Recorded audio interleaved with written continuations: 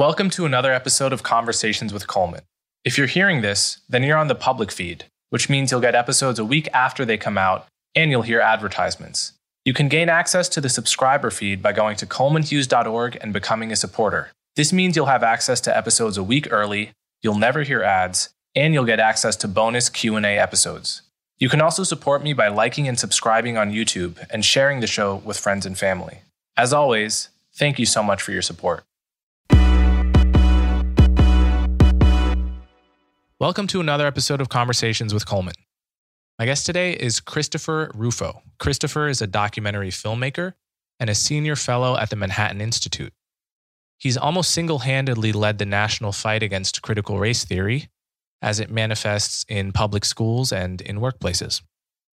I haven't said much about this subject yet, so it was great to finally dive into it. Christopher and I talk about where critical race theory comes from. We talk about diversity training in the workplace. We talk about segregating people by race. We talk about various anti-critical race theory state laws and whether they're a good idea. We talk about what business owners and CEOs can do to fight critical race theory and more. So without further ado, Christopher Rufo. All right, Christopher Rufo. Thanks so much for coming on my show. Good to be with you. We did an event for Manhattan Institute many months ago, and I think that's where we met virtually, at least. And I think probably the majority of my audience is going to be aware of you and your activism work in the past year or so. But just for the people who might not be aware of you, can you give a little history of your career? How did you come to be doing the work you do? Yeah, it's it's a long kind of winding journey. But when I was your age, graduating from college, I worked the next decade in producing and directing documentaries. So I produced a number of films. I produced 4 for PBS. I sold the rights to 1 film to Netflix. I traveled all over the world and was doing a really kind of mishmash of projects. I spent a year documenting the Uyghurs in China. I did a short kind of film, my first one in Mongolia. And over the years, I kind of gotten a little bit older and then came back to the US and then directed my kind of last documentary about 3 of America's poorest cities. And this was my transition into thinking and working in social and political issues. And that led to releasing this film, working on homelessness, working on addiction, crime, poverty, other issues. And then I finally, in the last year, took another turn and started working on critical race theory, which has been, in some ways connected to all of the other work that I've done. A lot of it is the same ideology that drives it, but is taking a more explicit look at race, obviously. And then kind of by accident, in many ways, I found myself not just looking at it from the outside as an observer, but actually participating in a more political way. As an activist, I guess. I'm still not quite sure if that's how I would categorize myself, but I suppose it's fair. Yeah. So how did you get into thinking about critical race theory or worrying about critical race theory? It started with a tip, and I was working on issues around homelessness and progressive governance in Seattle, where I was based at the time. And City of Seattle employees sent me kind of a heads up that the city had been conducting a training program for all of their new hires called Interrupting Whiteness and Internalized White Superiority. And I did a records request on this. I thought it was something that kind of had piqued my interest. I did a records request, received this trove of documents, and that story, I thought it was just going to be a one-off. I actually didn't even write a story about it. It was a bit outside of my focus at that time. That story, from the first time I reported on it, put it out on social media, did a media cycle around it, led to an avalanche of new sources in the federal government, in America's biggest companies, in K-12 school districts around the country that have told me the same kind of training program that you've exposed at the City of Seattle is happening in my institution. And this is something that really hadn't been reported, hadn't been kind of revealed to the public. And really by accident, I found myself as the kind of go-to source for a lot of these training programs. Yeah. So There's a lot of interesting ways into this conversation, and I've spent a lot of time talking about critical race theory on this podcast. And so I think we should just start by defining our terms. What's interesting about this is that 2 years ago, I was aware of critical race theory as a philosophy student at Columbia. And in my mind, critical race theory was something that, was born from Kimberly Crenshaw and many of the scholars in her circle in the late 70s and early 80s. And it was interesting to me as a philosophy, it seemed obviously wrong, but it seemed wrong in a way that would only be of interest to someone who was really into academic philosophy. It didn't seem like the kind of thing that the wider culture would ever be interested in favor or against. To the point where sometimes I would write about critical race theory and editors would tell me, well, this is a little bit too academic for a wider audience. But in the past year, the term has taken on a much wider meaning than I think it was originally intended. So it's probably smart to think of it as having two separate dictionary definitions, one of which being the sort of original, somewhat esoteric academic philosophy that has a lot to do with relativism and the denial of objective truths, but with a racial inflection. And if you're interested in that, you can, and I've spent a lot of time reading the sort of originators of the theory explain it, sometimes in very overly complicated prose. But then there's the second definition, which has emerged in the past year, which is related to the first one in that we're talking about a philosophy that denies that objective truth is possible. It denies that race-neutral meritocracies or colorblind standards, that there could be such a society based on colorblind standards or race-neutral standards. And it alleges that America is systemically racist, but it also has come to stand in for sort of the perpetual long-standing race debate in America, right? How much of racial gaps between blacks and whites are the result of racism as opposed to other factors? To what extent is your average white person racist? To what extent should white people feel guilty for the racist sins of the past and the original sin of slavery and so forth? These are debates we've been having for decades, and critical race theory, in addition to encompassing this sort of academic philosophical idea, has also encompassed that wider debate. And I think you've, from what I understand, you played a pretty big role in that concept, being right on the tip of people's tongues. So can you talk a little bit about how you understand that term and how it's evolved? Yeah, I think you did a really good job at laying out the two sides of critical race theory. The kind of law review article version of it that is highly technical, very specific audience of kind of scholars and experts that originally developed the theory. And then as it's gone into practical politics, as it's gone into institutions, as it's gone into education, how does that manifest? And then how does the public perceive it? But maybe differ with you slightly. I would suggest that it's not that there are two separate definitions that run in parallel, but that they're actually two sides of the same coin that is really embedded in the theory itself. If you look at the whole idea of a critical theory, is that it's not oriented towards the telos of truth, it's oriented towards the telos of social change. So it's a theory that changes, it's a theory that has a historical property, but I think most importantly, it's a theory that encompasses both the theory and the practice or the praxis. And that's when it moves in a dialectical way through society. And I think what we've seen is that the theory that was developed over, roughly the late 1980s to kind of the mid 2010s, so over a significant period of time, then started to actually become implemented in institutions. And the earliest examples I can find are from K through 12 school districts in places like Portland, Oregon, where they were implementing critical race theory's key concepts, systemic racism, intersectionality, et cetera, into teacher training programs, into curricula. And then those are kind of the critical race applied principles. But I think what I've done is really expose the applied principles, the actual practice of the theory in very specific ways. One of the ways that I've gotten the word out, created now, more than 500 million direct media impressions is through actually just releasing the documents and providing people a guide through them. But I don't think, and I think a lot of the people that are critical race theory supporters have tried to make this distinction. Well, real critical race theory hasn't been tried, or that's not real critical race theory. But I think that if you look at their early work, it's in the DNA of critical race theory. They always intended for it to be applied to places like education.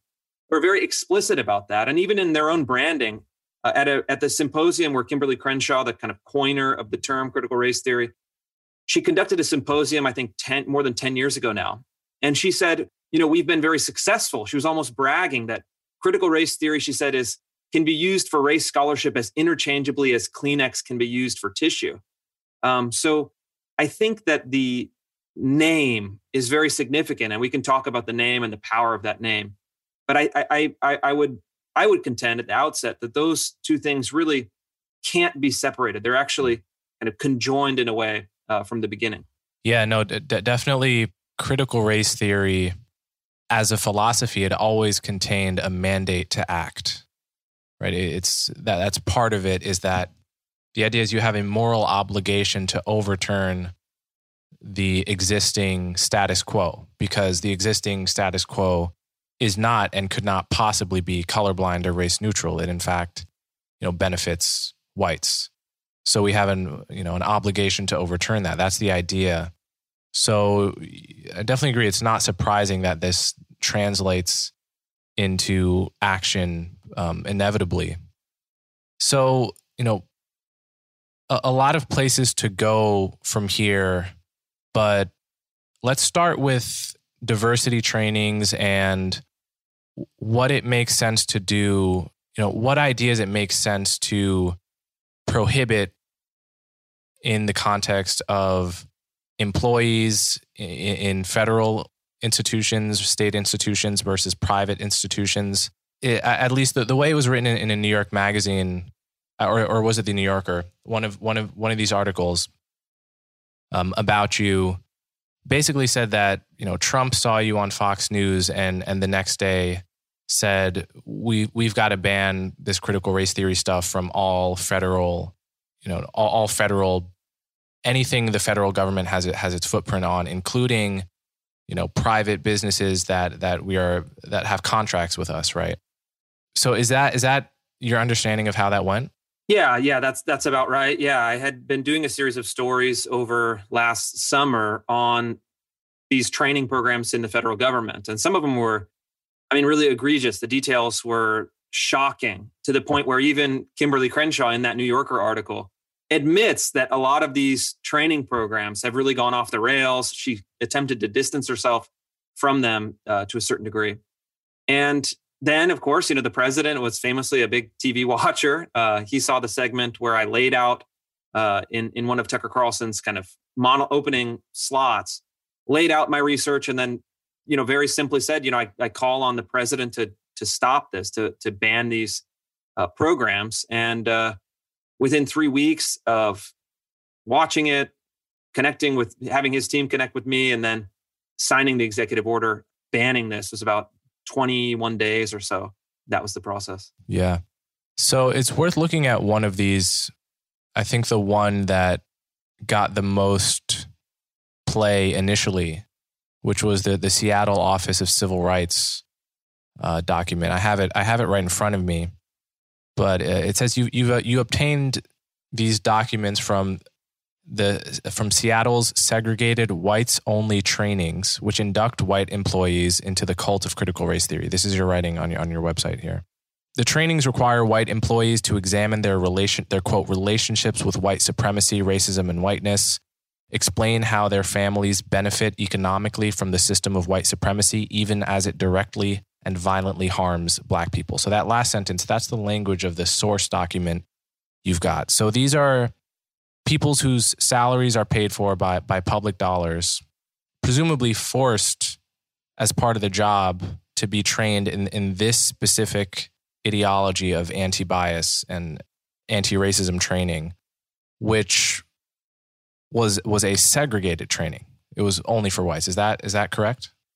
Yeah, that's right. And we see that in a lot of places, especially for whatever reason around the city of Seattle and King County, where Seattle resides. It's a fashionable practice now for government agencies. Even the King County Library here in the Seattle area was hosting these training sessions with separate signs on the windows even.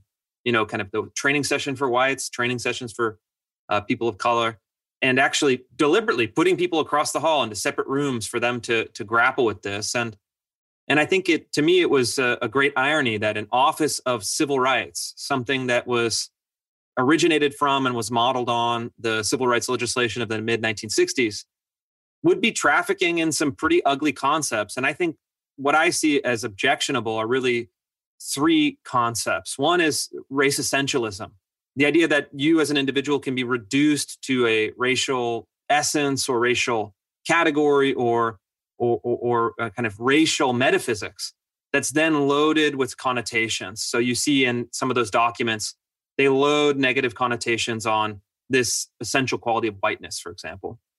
The second would be collective guilt, as you, I think, mentioned at the very beginning, holding people accountable for historical crimes and injustices committed by people who share common racial or ancestral characteristics.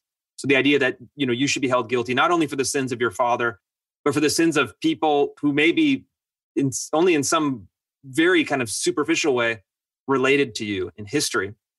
And then third, what I think of as a larger category of state-sanctioned racial discrimination, and especially state-sanctioned racial segregation, which in my reporting makes people of all racial backgrounds deeply uncomfortable. And I think in practice, not only is it kind of wrong in an abstract way, but in practice actually, in many cases, serves to make people more suspicious and sensitive and paranoid and divided. And I think when I was able to show and reveal those three ideas or those three principles at play in a number of institutions, people started to take notice. I've talked before, I think, on this podcast about the fact that when I was 16 years old, I think in 2012, I attended something called the People of Color Conference at the time I was probably a junior in high school or something. And it was pretty much copy and paste any one of the worst examples of these anti-bias trainings with collective guilt. The notion, if you're a black person who disagrees with anything being taught, well, that's just an example of internalized racism. You've internalized the racist narrative and are now parroting what your oppressors want you to say, which then makes it a hermetically sealed ideology that actually cannot be punctured from the outside, because any criticism by a white person is obviously a function of their racism. Any criticism by a person of color is a function of their internalized racism. And so there's just no conversation to be had. And obviously this was in 2012, this was a big departure from any way I had heard race talked about in my, very liberal suburban New Jersey upbringing. And obviously it's gotten more and more prevalent since then. But there still is the question, which I am genuinely curious about and open-minded about, of how widespread this kind of thing is. Like if we were to poll everyone who works for a government institution in America and ask them specifically if they had been at any point taught about doctrines of collective guilt or so forth, how do you think that poll would come back? What percentage do you think would say yes? Well, the short answer is we don't know. There's no way to kind of systematically find out that figure, but I can share some data, some insight from my own reporting that could shed light on it. I've collected now more than 5,000 sources around the country, a varying degree of kind of journalistic quality. I can't report on all of them, but I've just me personally emailing me documents from within institutions. It's about 5,000 people.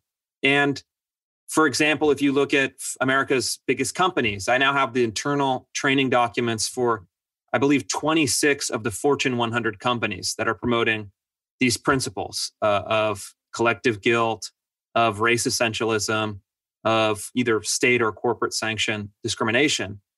So, that's more than a quarter. And I imagine that it's actually much, much higher than that. It just simply hasn't crossed my desk from leakers or whistleblowers. And then among school districts, you have, now thousands of schools. It's embedded into the curriculum or teacher training programs at a statewide level in California, Oregon, Washington, Illinois, soon to be other states. That's covering, I believe, somewhere around 10 million school kids. And you have it now being endorsed explicitly by the NEA, which represents 3 million public school employees in all 14,000 school districts in all 50 states. They've now committed to promoting critical race theory in every school district in the United States. So for a while, there was a kind of pushback where, last year they said, well, Chris Rufo has these horrible documents. They're really bad. We don't support this. This is a departure from good critical race theory. But these are really kind of limited anecdotal stories that don't have any kind of broader meaning. And I mean, that narrative has just collapsed. It's untenable because these ideas are so ubiquitous. I mean, they're really everywhere, and it's not just in kind of liberal enclaves in the Eastern Seaboard or the West Coast. It's in Missouri, it's in Texas, it's in the kind of red states and red districts that you would not expect, but I think shows just how widespread it's become.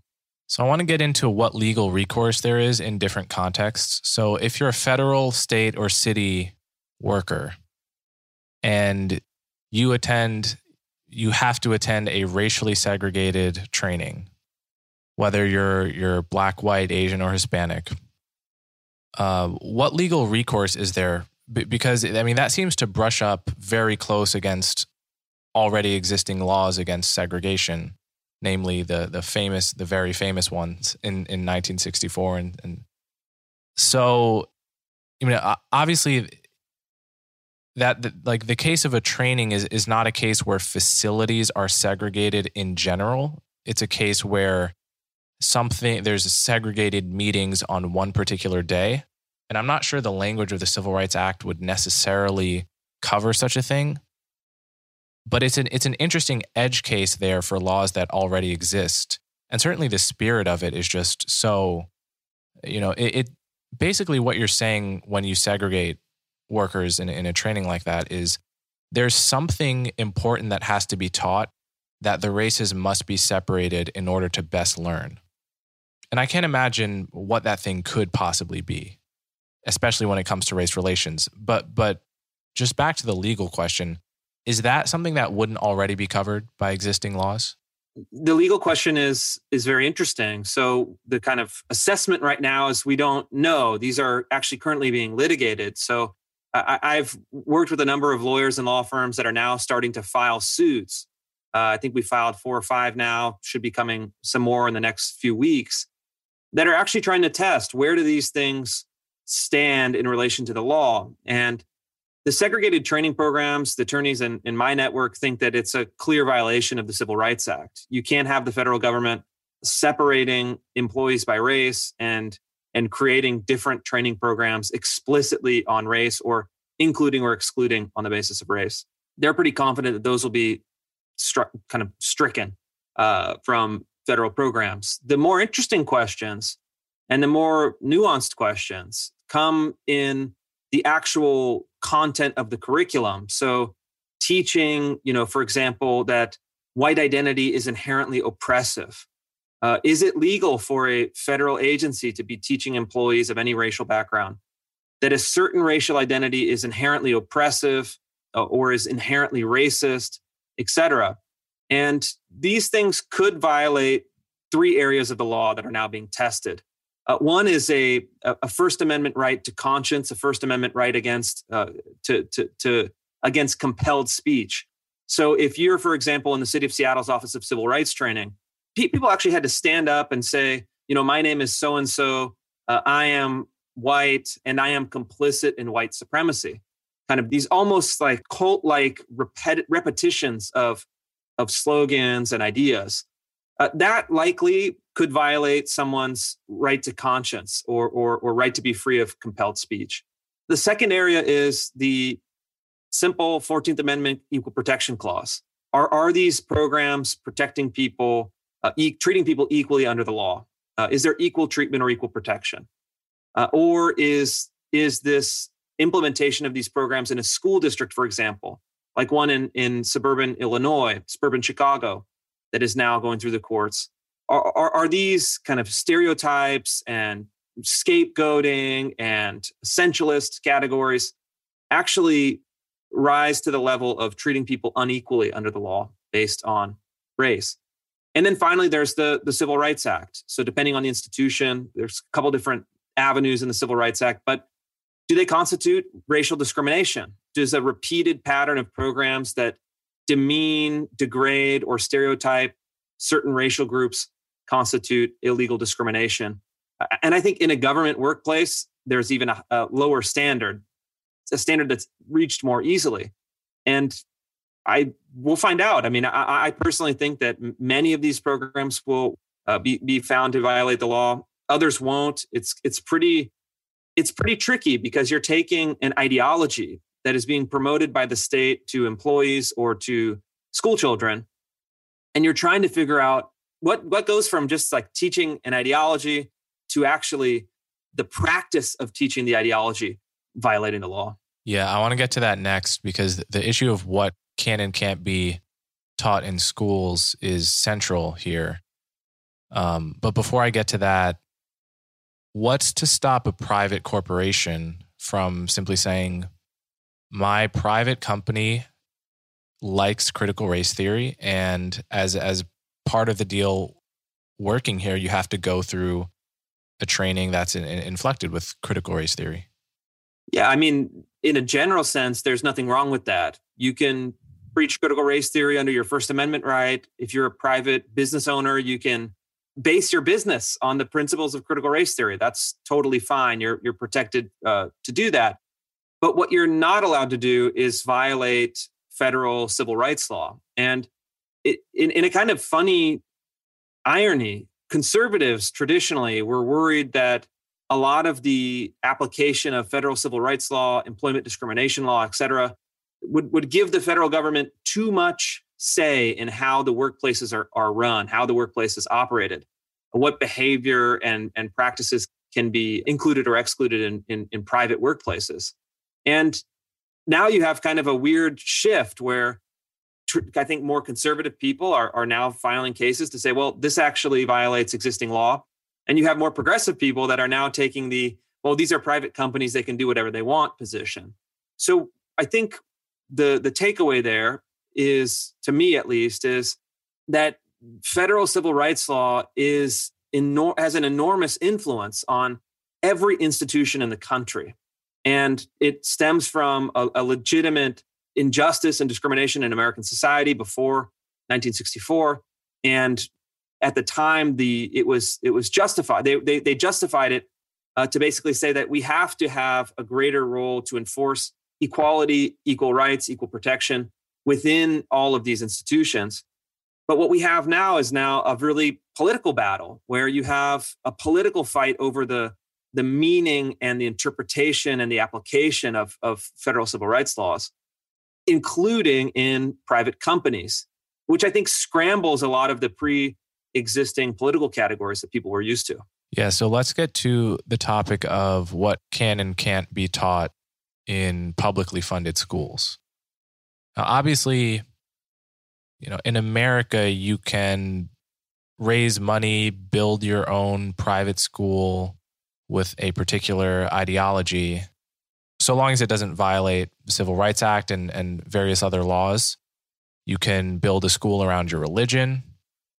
You can build a school around a certain kind of teaching ideology, and parents who value that can just go there. You could have a critical race theory school that's privately funded, and no one, given that it wasn't, for instance, racially segregated, you could teach Kimberly Crenshaw all day. The question is what you are and are not allowed to teach on America's dime. And I've long been a supporter of banning the teaching of, for instance, creationism in publicly funded science classes, given that it's not true and not the consensus of the science community. That's just one example. Obviously, this is another example you've used in your writings about this is if a public school teacher starts foaming at the mouth about the Jews or Nazism, they'd be out in a second. But in a broader, more principled way, most people wouldn't object to a well-written law that says you can't teach Nazism. So in principle, it's, I agree with you. It's a mistake to simply frame this as a free speech issue, right? Like any law that could possibly be written banning ideas taught in public school is wrong, right? I don't think, anyone who's pro anti-creationism laws and so forth can't say that. So then the question is, what ideas do we want to ban? And so to that end, can you talk a little bit about the laws that have been passed in various states, Tennessee and Texas? These have been called anti-CRT bills, which, reading the bill seems it's an understandable label, but there's quite a lot in there that feels like it has very little to do with CRT and is just, to take one example from the Tennessee bill here, one of the first things it says is, you can't teach in a class the idea that one race or sex is inherently superior to another race or sex. Right? Like that's someone, regardless of what you think about CRT, no one sane wants teachers teaching that, right? So there's a lot of stuff in these bills. So can you talk about how these bills came about and what their aim is? Yeah, I think what people were trying to figure out at the beginning of this year, as a lot of these courses, first in the federal government and then in schools, became known. I did a series of stories starting last December and going through the spring, where I was showing applied critical race theory in public schools, teaching a range of just like really outrageous and I think abusive practices with kids as young as pre-kindergarten. And so you have to try to figure out, well, what is your recourse in a democratic society for this? And I think that's an important context. So you have really three avenues for recourse, three avenues to kind of address this problem. You have the executive. So President Trump passed an executive order at the federal level. Governor DeSantis issuing guidance at the executive level in Florida, working with his state board of education. You have the judicial level, which we've talked about. So actually taking it to the courts. Does this violate state law? Does it violate federal law? Does it violate the Constitution? And then third, and I think most importantly, you have the state legislatures, which in every state in the country, state legislatures set the curriculum for the state kind of standards in K through 12 schools. And then they also direct significant amount of funding towards those schools.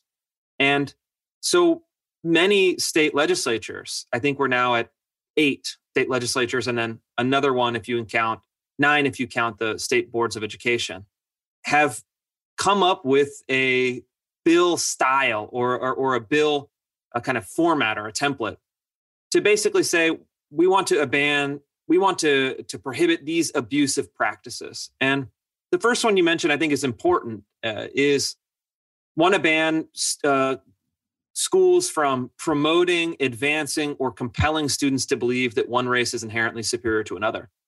And on one hand, it sounds crazy, right? It's like, well, nobody would want to be teaching that. But in fact, we have a lot of schools that are teaching that. They're not teaching it in a very simple way to say that, race X is superior to race Y, but they're certainly ascribing kind of traits to the race, they're ascribing specific traits and value judgments, negative and positive, to specific racial categories that are treated as essential in nature. So you have, for example, these kind of programs or modules or texts on whiteness that argue that this essence of whiteness that constitutes white people, culture, virtues, habits, laws, governing structures, etc., that is pervasive in society is inherently racist, oppressive, evil. So you're ascribing a certain moral superiority, or in this case, moral inferiority, to a racial category. And you see a lot of that. I mean, it's sophisticated. It's not really necessarily direct, but I think that's really what gets people's kind of ears pricking up and saying, wait a minute, what are they teaching? What is this based in? What is the condition for this kind of belief? Why is it being taught in schools? So where are kids hearing this kind of thing? Would it be at an assembly or in like a social studies or English class or something in your research? Yeah, a lot of it is, social studies classes. I think that's probably the general ed, social studies, et cetera. And, there's a lot of specific examples, but one of the things that I think is you see over and over that's recurring is that you see intersectional hierarchy. And sometimes it's taught even at very young level, even in kind of grade school level. They're teaching Kimberly Crenshaw's intersectionality theory. I mean, explicitly, this is Kimberly Crenshaw. This is intersectionality theory. But then what they're doing is they're having kids, in some cases, fill out their intersectional identities. So listing out on a kind of school worksheet, their race, sex, gender identity, sexual orientation, religion, household income, disability status, language, etc. And then actually ranking themselves, and then kind of by necessity, comparing themselves to their classmates on a hierarchy of a hierarchy where the axis is the oppressor and the oppressed. And so you have examples of this. How old were the kids? In one case, they were 8 years old. So in one case in California, in the Bay Area, they were actually having 8-year-olds do this. So very young. I mean, I have a 10-year-old, and I can remember back to when he was 8. This would be kind of, I mean, seemingly very strange to even make that decision. And, so they do it with children. They also do it with teachers at teacher training programs. That's another place that you see this.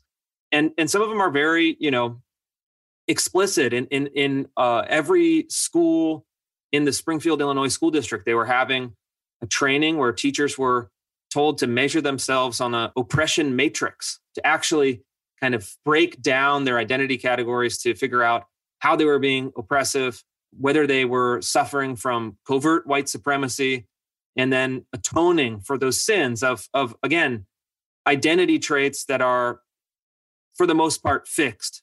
You can change your religion, you can learn a new language, but the most important ones are more or less fixed. So I want to get into these laws a little bit more, because I paid attention to the disagreement between you and some folks, some of whom I know at the New York Times, or not at the New York Times, but rather the New York Times op-ed, which united my friends Thomas Chatterton Williams and Camille Foster with two others of different political persuasions, and said that they were against these laws, despite certainly Camille and Thomas as well being highly critical of critical race theory. And I read that op-ed, and I agreed with it on the grounds that the language of the bill seemed to vaguely ban anything that could make people feel uncomfortable by race. But then I looked at the actual language of the bill, and it seems like there was deliberate or not, there was a real misinterpretation of the Tennessee bill that's pretty crucial here. And this is I think this is a very important thing to highlight here. So if there were a law that said that prohibited a teacher teaching anything that could possibly make, say, a white kid feel uncomfortable because of his race, that would be so overly broad and ridiculous, because just learning the facts of slavery could very plausibly make a white kid feel, for instance, guilt. Just learning the basic facts of the Holocaust could make a German kid feel guilt, depending on the kid's personality and how they how they experience learning those historical facts. But it seems the language of the law is much more sane than that, right? What it's saying here is you cannot teach that students should feel guilt or anguish or distress. Right? A teacher can't say white people should feel guilty about slavery. Right? You can't get up in a class and say and advocate that people of a particular race ought to feel guilt, which is very importantly different from saying you can't teach anything that could have the side effect of provoking guilt. And so I was, it's just, I read your response to that New York Times op-ed, but you didn't seem to clearly underline that misinterpretation, a pretty crucial misinterpretation was made. So I'm curious what you have to say about that. Yeah, no, you explained it very well. I mean, if the bill was the former, if it said that, anything that makes someone feel uncomfortable or guilty or ashamed, I mean, that could cover almost everything. And in a process of a good, rigorous education, you may feel all of those feelings, and it may be actually a really good thing in your development. You may feel confusion and sadness and guilt and shame and pride and wonder. But basing a law to prevent certain subjective feelings is, unworkable. It's untenable. But I think, as you point out, more importantly, it's also not in this law. And I think if you look at that piece, that was a factual error. They had a Harvard-educated lawyer on the 4 op-ed as one of the 4 op-ed authors. Certainly, they had to know. It's pretty clear. You read it. I read it. It's very clear language. It's not confusing.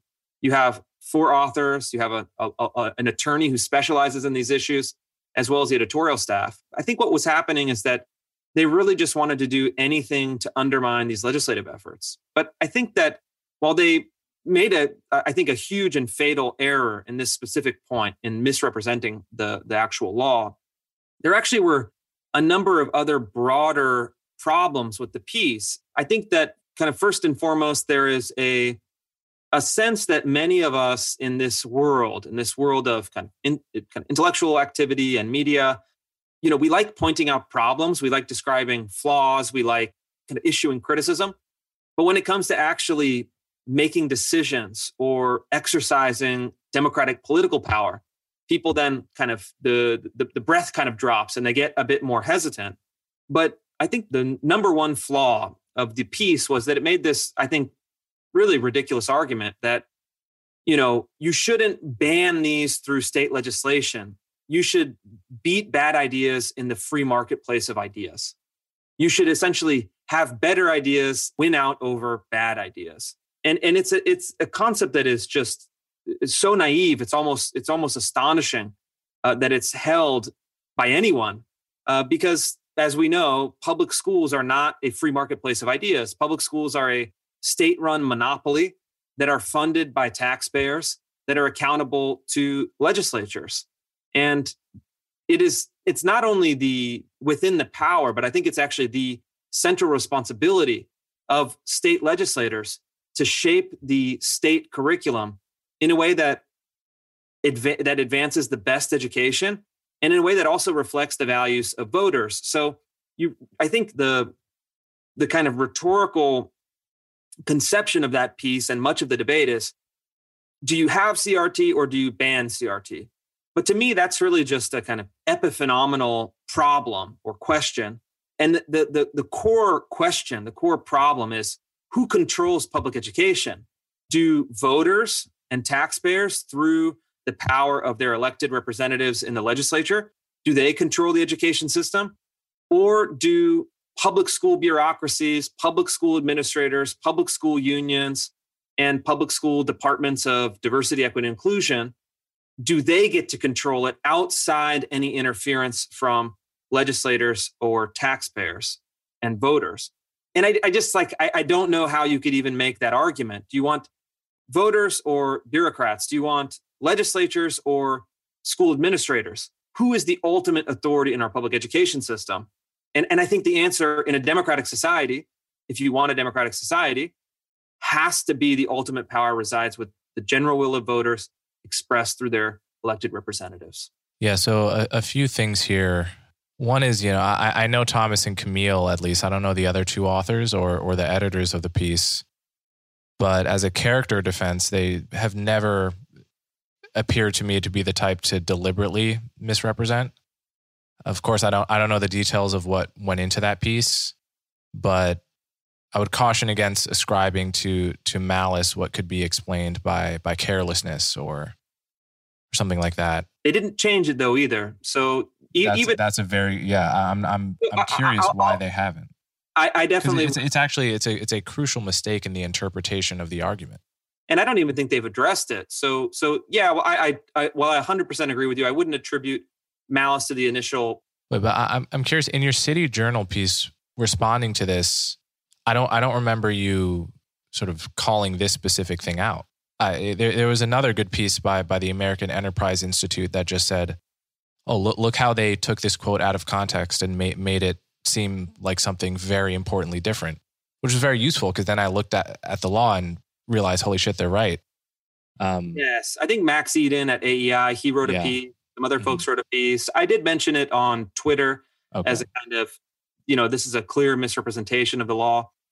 It wasn't as germane to my main point in my fuller City Journal piece, but I think it does. I mean, a lot of this is, it's really not say, hey, we ascribe a kind of character judgment, which I agree shouldn't be done when there could be another explanation. But certainly, I think it's a factual error, right? And then as a writer, then what you want to do if you make a factual error, I've done it, of course, is you want to issue a correction. You want to take responsibility for it and change it in the piece so that when people go back to it, they have better information. And to my knowledge, they haven't done that. So let's get to the second part of this, which is, where does it make sense to fight this battle? I'm convinced critical race theory is absolutely the wrong way to deal with the real problem of racial bias and the continuing struggle to live as a multiracial nation with ugly stains on its history, right? This is a genuine challenge for all Americans, and we need good ideas to lead the way here, and critical race theory is absolutely the wrong path. It's against everything, all of the beautiful and humanistic and deeply ethical ideas of the civil rights movement and Martin Luther King. It came about as a conscious rejection of the civil rights vision and of civil rights rhetoric. Critical race theorists will sometimes pay some homage to folks like Martin Luther King, but they will just as often say, the reason we built this theory was because civil rights was insufficient. It was inadequate and wrong in important ways. And I fundamentally disagree with that. So I want to push back a little bit, though, on this notion that it's naive to think of this as to really talk about about fighting this in the marketplace of ideas, because no doubt everything that happens in school matters, but when we're talking about a culture war, one has to be aware that a lot of the fight is taking place in the culture and outside of schools, arguably the majority. When I think of the analogy to, say, creationism and evolution, how many people in the fullness of their lives were persuaded one way or the other, whether they're atheists, Sam Harris, Dawkins-style atheists, or creationists, how many were persuaded in public school versus YouTube? And today, you add YouTube, TikTok, all the places where people are going to actually think about ideas that they care about, thinking in private, changing their minds in private. Broadly speaking, I think there is a tendency to put too much weight on the ability to change the culture in these legal, because it's one of the places people feel they can most control, right? You can pass a bill and it seems to be tangible evidence of progress, whereas the culture war, pretty much each person is feels very powerless. Even folks like me with a platform, I can influence who I can influence, but the culture is this diffuse thing, and it seems to be moving in a direction I don't like, and it's very scary, and it's very hard to control. And to pass a law, it feels like this tangible thing, and it is in some sense an indicator of progress. But then there's just this sea of cultural change that is happening in the marketplace of ideas that, in the fullness of time, seems to me is going to determine much more than any legal win. Which, of course, is not to say you don't go for the legal stuff. It's simply to have a sort of correct calibration of where the majority of the fight is going to be fought, and in the fullness of time, won. So does that make sense to you at all? Do you see it differently? Yeah, it does make sense. I think that you have to be kind of domain specific. So if you're talking about the K through 12 school curriculum, which I think is really important, it's really a very important battlefield, let's say.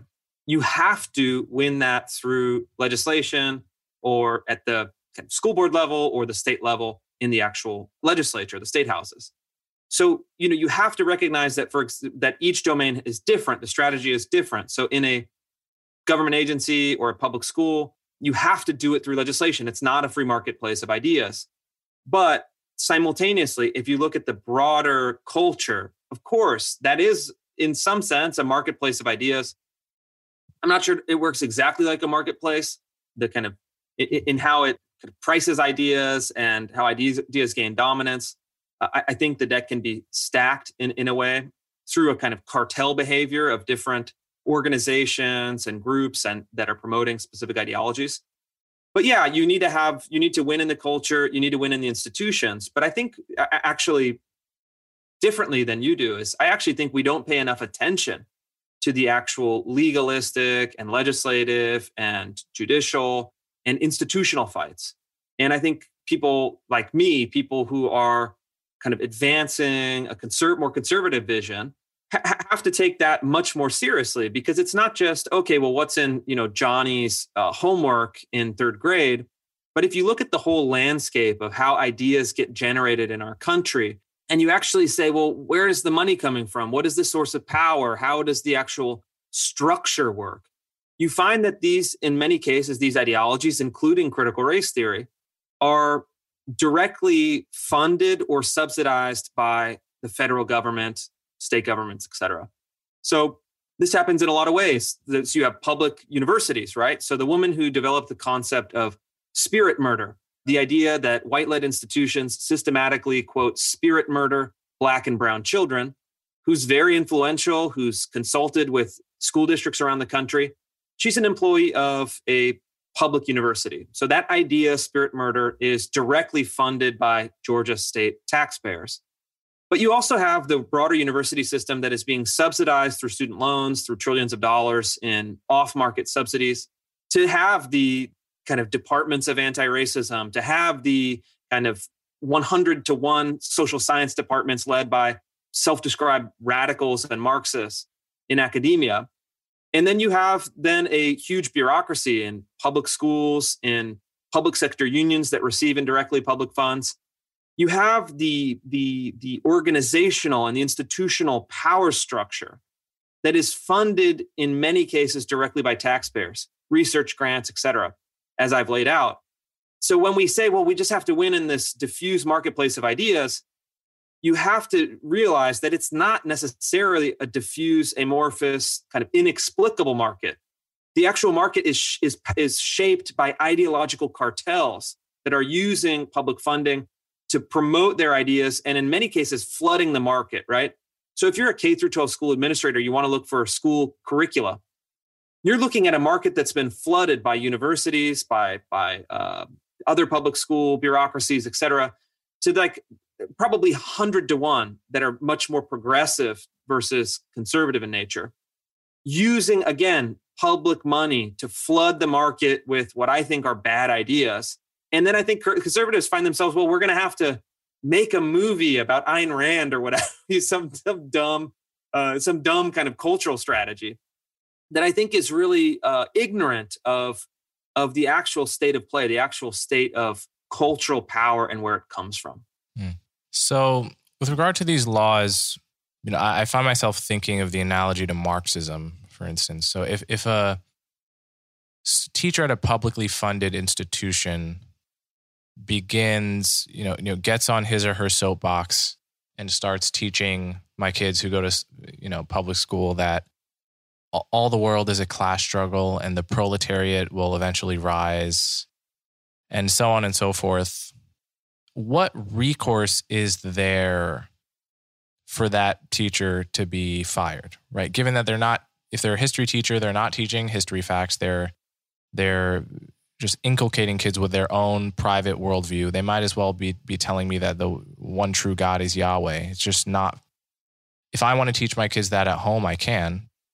And my mom did. My mother was a Marxist and taught me a lot of Marxist stuff at home, which is appropriate given if that's your values. So what recourse was there legally? Is it just that everyone would come down on this teacher and there's no specific state law, or are there laws in many states banning specific ideas analogous to the ones that have been passed? There are not, to my knowledge. This is kind of a new area of law, new kind of set of restrictions. A lot of it is cultural enforcement, right? Or norms-based enforcement within those institutions.